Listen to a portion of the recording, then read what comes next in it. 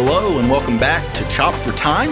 I'm Jesse Martin and I'm here with our fearless leader, Ben James. So we have this series every week where we do the show and we talk about things that we saw in the message this past week at church. And I'll turn it over to you to kind of give us a little bit of a synopsis of your sermon on Sunday. Okay. Well, welcome back, Jesse. It's good to have you back this week. Andrew did a yeoman's effort last week in filling your shoes, although we know that that's just an impossibility. Nobody's going to be able to fill your shoes. Yeah, I wear two left shoes. I have two left. Yeah, I can believe that. I can believe you've that. seen me run. Yeah, I've played basketball with you before. I've seen it in action. Athleticism just oozes out of from you. Yeah. But we talked last week, this past Sunday, out of Mark chapter 2. We are in a series called Who We Are. We're looking at the values, the vision kind of this church, what we feel like is the heart of God for us as a congregation here in Grayson during this season. The Sunday before, we looked at, restoration is our message. This week, we looked at people are our hearts.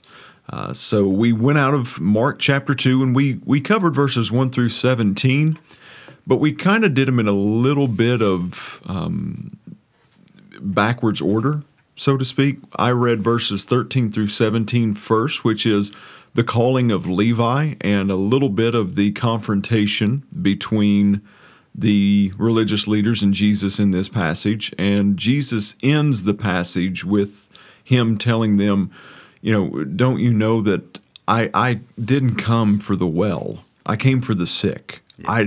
I came for the sinners. I didn't come for the righteous. And I wanted to use that to kind of set the tone for the message that we were going to have. This whole series has kind of just been a storytelling thing. It's not one in which we have multiple points. This is the point from this passage. This is another point from this passage. And there's not been a whole lot of, okay, now we're going to wrap this message up and we're going to give you practical application for this. This has been more just getting into the text, telling the story, reading the story, and then maybe unpacking some context, some cultural elements, some of the things that we would kind of gloss over because really in our culture they don't mean that much. Yeah. But back in this time it would have been something really, really relevant. And it would have either been countercultural completely or it would have had a heavy weight to it. And that's what we're doing in this series. So I wanted to read that passage first to get that understanding that the words of Jesus himself were, I didn't come for the healthy. I came for the sick. I didn't come for the righteous person. I came for the sinner. That way it would give us a standard in which to view this next scripture through. So at that point, we went back to verse 1. And that is the story in Mark chapter 2, verse 1, of the paralyzed man whose 4 friends bring him to Jesus. But it's not quite that simple. It's not just them bringing him, walking straight up to Jesus and going, hey, here's our friend. It says that they brought him on basically what was a makeshift bed at that time. It was a cot. I mean, if you put something in our time in your head, if you got to relate it to that, it's like a cot that would have. Could it be a stretcher of some sort? Yeah, a stretcher, something like that. It would be very similar to that. And we don't know why the man was paralyzed. We just know that he was. Yeah. So they get to the place where Jesus was, the 4 friends bringing their paralyzed man. And it says that the crowd is so great that there's not only not room inside, but they really can't even push their way through the crowd outside. So these 4 friends take it upon themselves to get their friend on their paralyzed friend onto the roof. Then Scripture says that they dig through the roof and lower their friend down in front of Jesus. Mm-hmm. At that point, Jesus looks at the man and he said, "Son, your sins are forgiven you." Then there's this little bit of back and forth between Jesus and the religious leaders, and they're going, who is this man who forgives, thinks he can forgive sins? And then at the end of it, Jesus has a little bit of back and forth. And then at the end of it, he looks at the paralytic man and goes, okay, pick up your mat and walk. You're healed. So we took that story and then we just kind of started to unpack and be challenged, I think. If we are making the statement of people are our heart, then our lifestyles need to match up with that. The way that we approach our outreach, the way that we approach our evangelism, our ministering to people for Jesus Christ, it needs to look like they are actually our hearts and not just something that we say. Yeah. And I was particularly challenged in the study in the run-up to this, and I hope that I kind of brought that across to the congregation and spoke this word in a way that it would challenge them as well. Yeah. Because the reality of it is I believe if I was in charge of getting one of my friends to Jesus, I don't know if I would have been that persistent. Yeah. I just don't know if I would have. Well, I mean, and I would say that most people would just say, well, we got to wait. It's just, let's wait for him to come out. Eventually he has to leave the house. He's not going to be here forever. But I think there was a fear that they didn't want to miss him. And I think there was this urgency. We need to help. We need to bring him here now. He needs Jesus now. He doesn't need to wait. And they went pretty far. I thought that it was kind of risky to do what they did. They're destroying property. They're breaking someone's home, and there's usually consequences for things like that. Yeah. Well, and they would have had to, even to get to the door, the way that the scripture reads in other gospels, and in this one too, you get a hint at that. It would have taken great effort just to get through the crowd to get to the door to realize that, hey, I'm not going to get any further past the door here. Yeah. And, I think that we have this tendency of, we believe that if we just share the gospel with somebody one time, that, they didn't respond to it. At least I was obedient and I did what I was supposed to do. And we kind of wash our hands and move on. And we don't see that. Nowhere in this passage do we see this. Well, we tried. Yeah, this permission of, good try, yay. Sorry we couldn't. And just think about that conversation you would have to have with that friend, that paralyzed friend, if they were beyond, if they needed a physical touch. Yeah. And you just stopped at the first crowd, that conversation, you had to look down on your friend as you were carrying them, go, sorry, man, we really tried, but look at this line. Yeah. And then even if you did decide to go on just a little bit further and try to push through, there would have had to, most of us, there would have to be a point where you go, dude, I'm really sorry. Man, I really tried. We gave it a good effort, but I can't push anymore. Yeah. I can't get through this anymore. Well, I mean, it's not even just in the house and at the door. There's a crowd around the house, trying to get in there. So it's trying to get to the front row when you're in a huge concert. It'd be hard to do that, and this even so much more because it was such a small venue, such a small house. Yeah. Or the house wasn't necessarily small, but in comparison to somewhere else. Yeah, because it would have most likely, from the crowd that was described there, it was probably a decent-sized house anyhow, at least a moderate-sized house. And then it says that they got him up on top of the roof.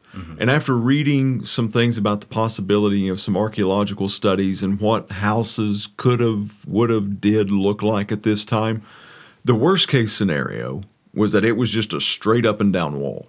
And they're not really tall at this point. Houses are not 2-3 stories tall. It's a single-story ranch kind of home, to put it in our modern-day picture and imagery.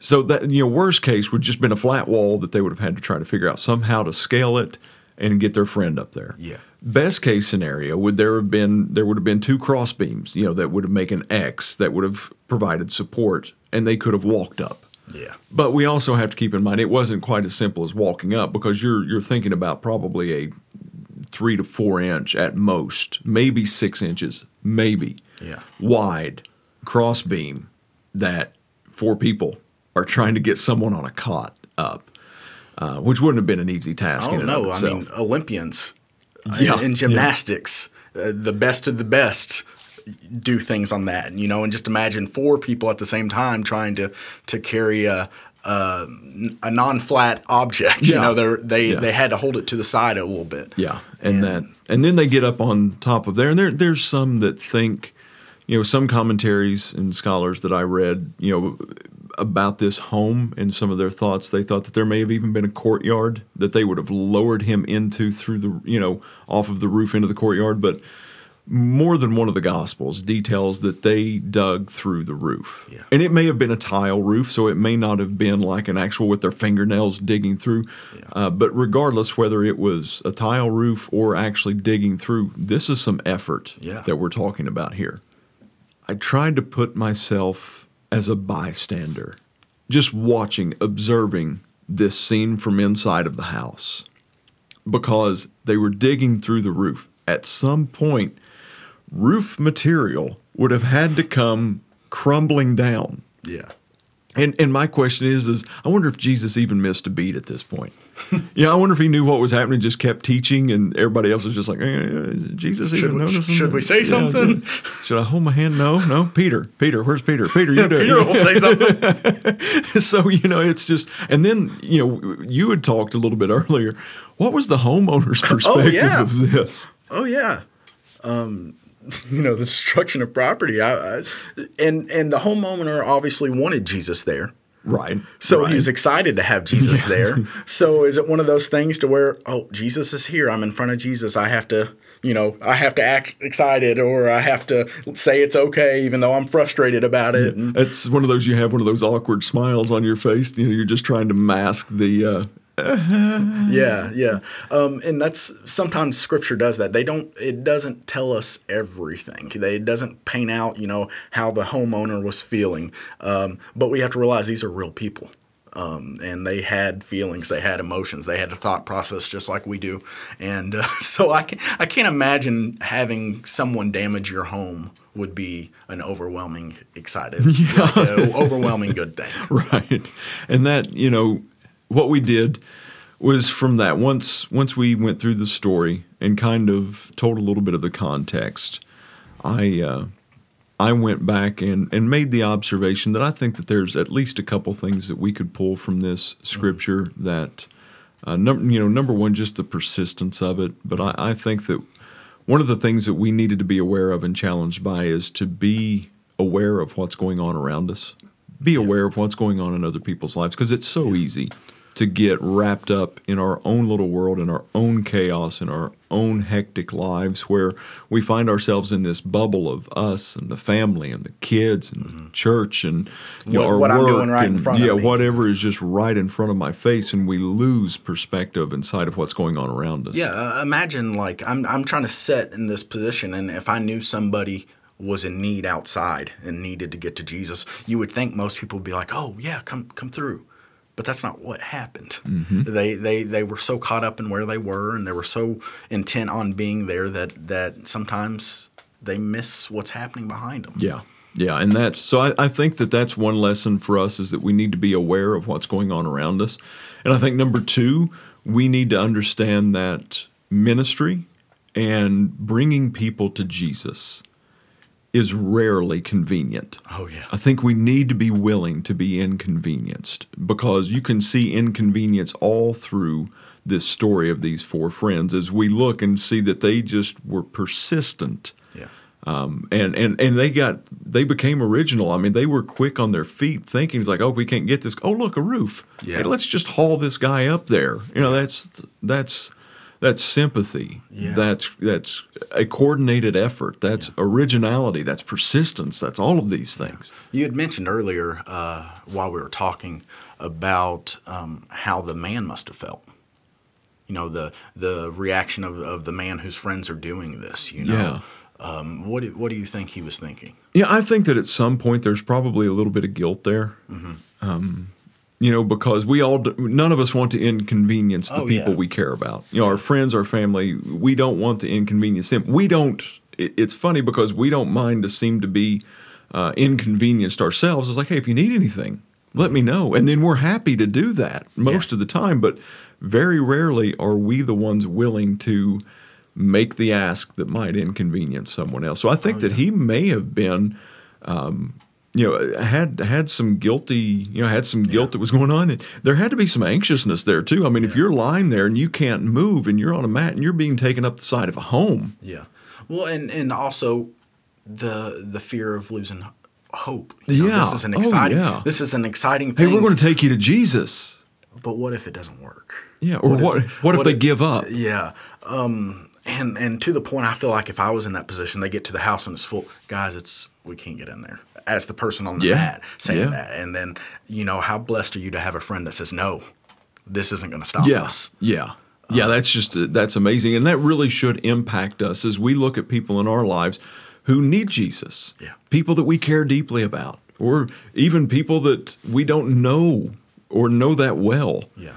That we're all searching for hope. Yeah. And at one point, we were in this situation. We had someone come into our lives and bring us to Jesus to show us who he is and bring us closer. So I just thought it was cool to see that perspective, just to think about it that way. Yeah. Yeah. I agree. And just to, look at it from the standpoint of how much that he was being dependent upon his friends. Yeah. It was just unbelievable to me.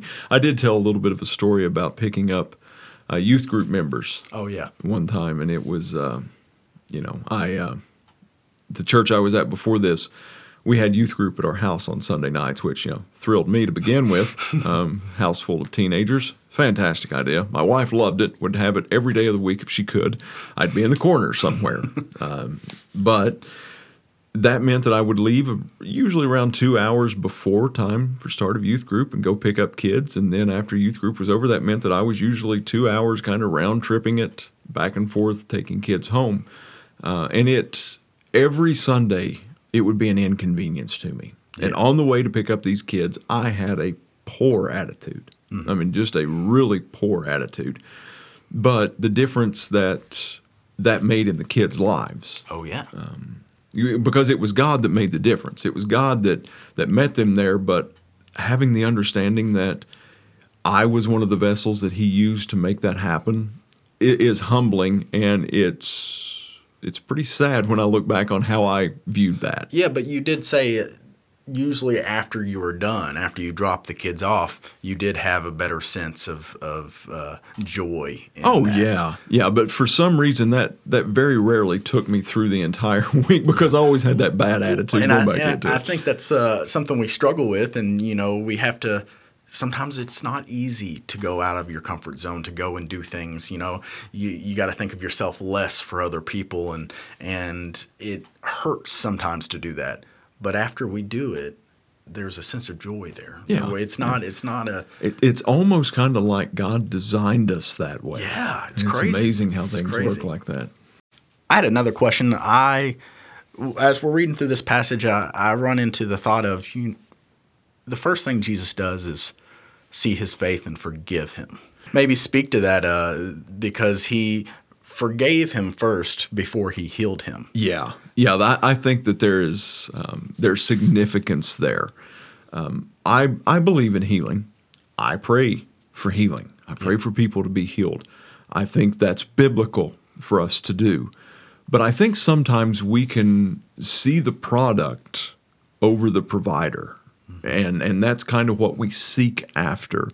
And I think that we need to understand this is a paralyzed man. The friends are bringing him there because he is paralyzed and needs a physical touch. And the first thing that happens whenever he gets to the feet of Jesus, Jesus goes, "Son, your sins are forgiven you."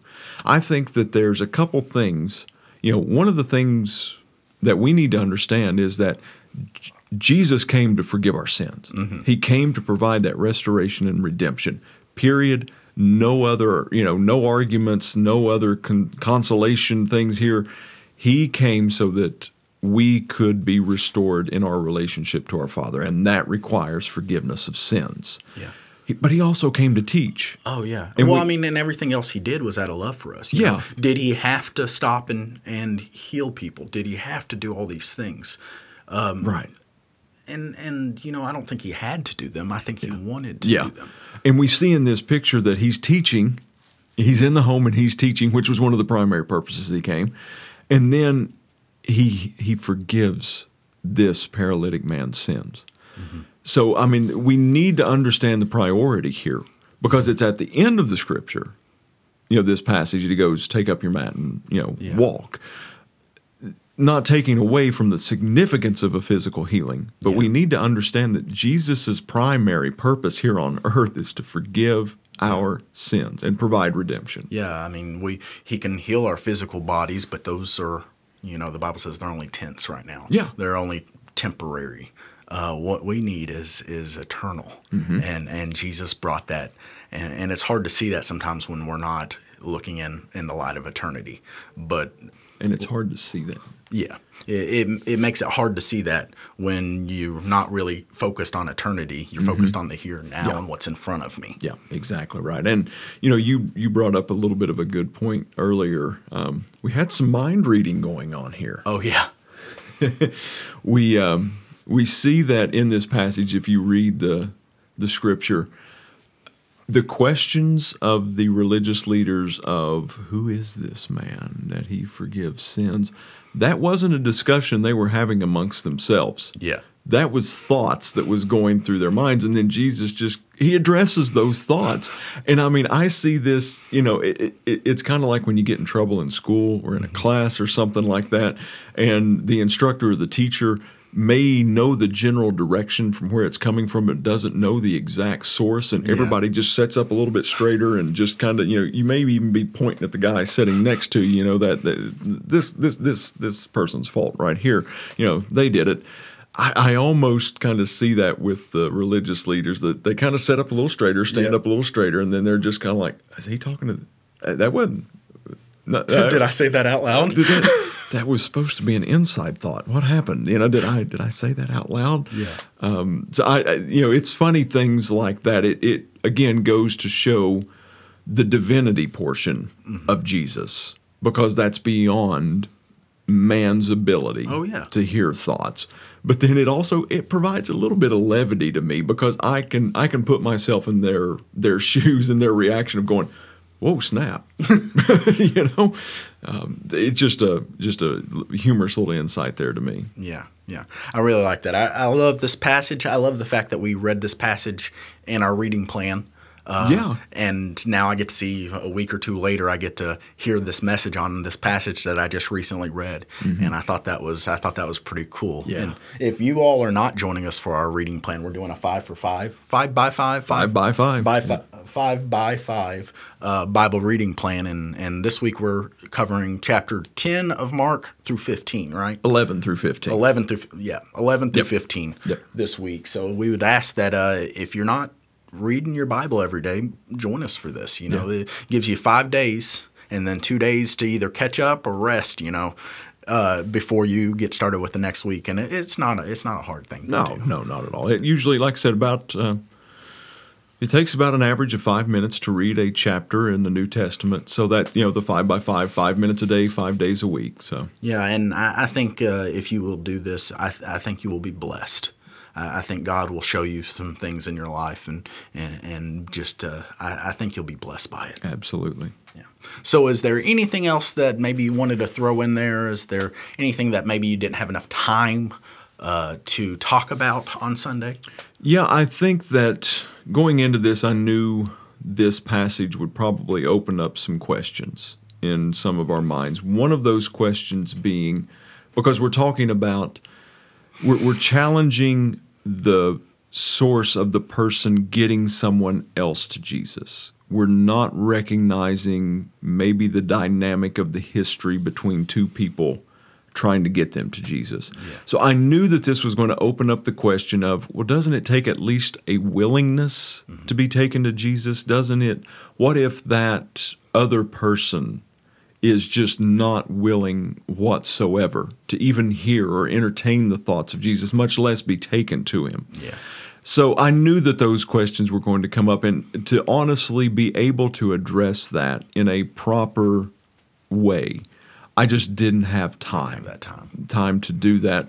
So my response to that in this episode, as you know, to be as expeditious as possible here, I would say that if you have that type of person, which I think that we most all of us have, if it gets to the place that it compromises your physical, emotional, and especially your spiritual health, then I think it's time to take a step back from that dynamic of that relationship. I always believe that we are at minimum commanded and expected to pray for people, to pray for the lost, no matter how badly they've mistreated us, how badly they have used us, abused us, any of that. I think that at a minimum, we are expected and should be praying for their salvation. Beyond that, if it's not risking your health in one of those areas, especially your relationship with God, your spiritual health, I don't think we have a reason to say, well, I've done all I can do. Yeah. I think that we need to continue to make those efforts. But now, please hear this clearly. If it's compromising your health in one of those three areas, I think you need to take a step back and reevaluate. And I think some people have not everyone comes to Jesus immediately when they hear the good news. Yeah. Some people they have a long journey as they move towards Christ, and just because they're not coming at this moment doesn't mean that they won't ever. We see in 1 Corinthians, I think, where he says Paul planted the seed, Apollos watered it, but God is the one that made it grow. Yeah, God gets the increase. And you may be planting seeds. You may be the watering can for somebody through this process, and you may not get to see the outcome right away. But really, God's the one that gets the glory for it. Oh yeah, yeah, and I think that's just such a beautiful scripture reference, and I'm glad that you brought that up because, and I think it's a pride issue. Oh yeah. But we want to see and know that the work that we're doing is providing a harvest. And okay, I get it. But whenever our ego and our pride is the motivation for what we're doing it wrong. We're missing the point. And you're right. There are some things that some people that we invest maybe hundreds of hours, thousands of hours of our lives into, that we personally may never see come to Christ. But if they do, and it's maybe someone else that leads them, why would we have why would we have a problem with that? Oh no, yeah. I don't know. That goes beyond my realm of understanding, which most things are beyond Most things my realm do. of understanding. No. But I agree with you. I think there is a pride issue there sometimes. And also the question of, well, why didn't they listen to me? What did I do wrong? And sometimes we just need to realize that it's a process. It takes time. And only God is the one that can change their hearts. There's nothing I'm going to be able to do. Amen. Yes. There's nothing that I'm going to be able to do to change somebody's heart. Only God can do that. Yes. So we sometimes I think we put too much pressure on ourselves. Yeah. That I have to save this person. Oh, absolutely. We take ownership of it when we don't have ownership rights. And we don't have ownership. We're not powerful enough for that. We don't have the power to change their lives in that way. But Jesus does. Yeah. So that's why we point people to him. Yeah. And I think that for some of our more analytical, maybe clinical thinkers, one of the things that I did read about is to maybe the source of why the person was paralyzed. In biblical times, they weren't quite as clinical with their explanations. They basically just made an overall statement of a physical condition.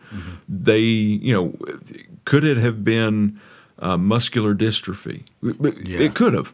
Could it have been some type of spinal cord injury? Sure, it could have.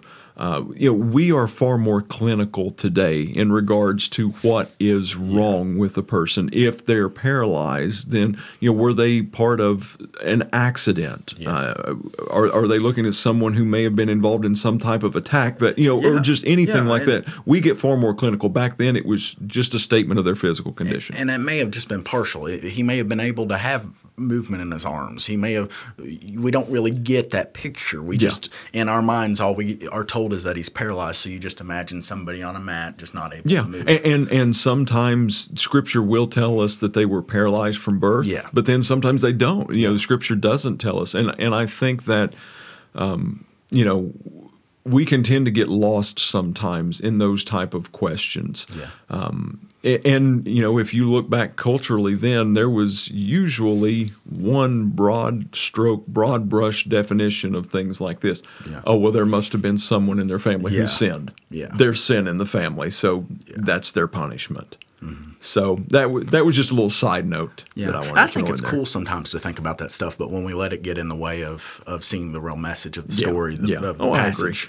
I agree. I mean, I was thinking about it, you know, because I was reading about it. Yeah, I agree. So awesome. Well, I really enjoyed the message this week. Are you excited to preach on Sunday? I am. We are looking this Sunday at service is what we do. Awesome. Who we are, service is what we do. We're going to be looking at the story of Jesus washing the feet of the disciples on the Thursday right before he's arrested, right before his crucifixion day. Mm-hmm. So this is a swan song of Jesus's life that we're seeing, and he's stooping down and serving and washing the disciples' feet. Awesome. Well, we look forward to that. If you don't have a place you call your church home, a church family, we would love for you to come visit us. We have services at 10:30 on Sunday mornings, and we would love to see you and hope that you can join us. Yeah. All right. So, guys, until next time, See ya. See ya.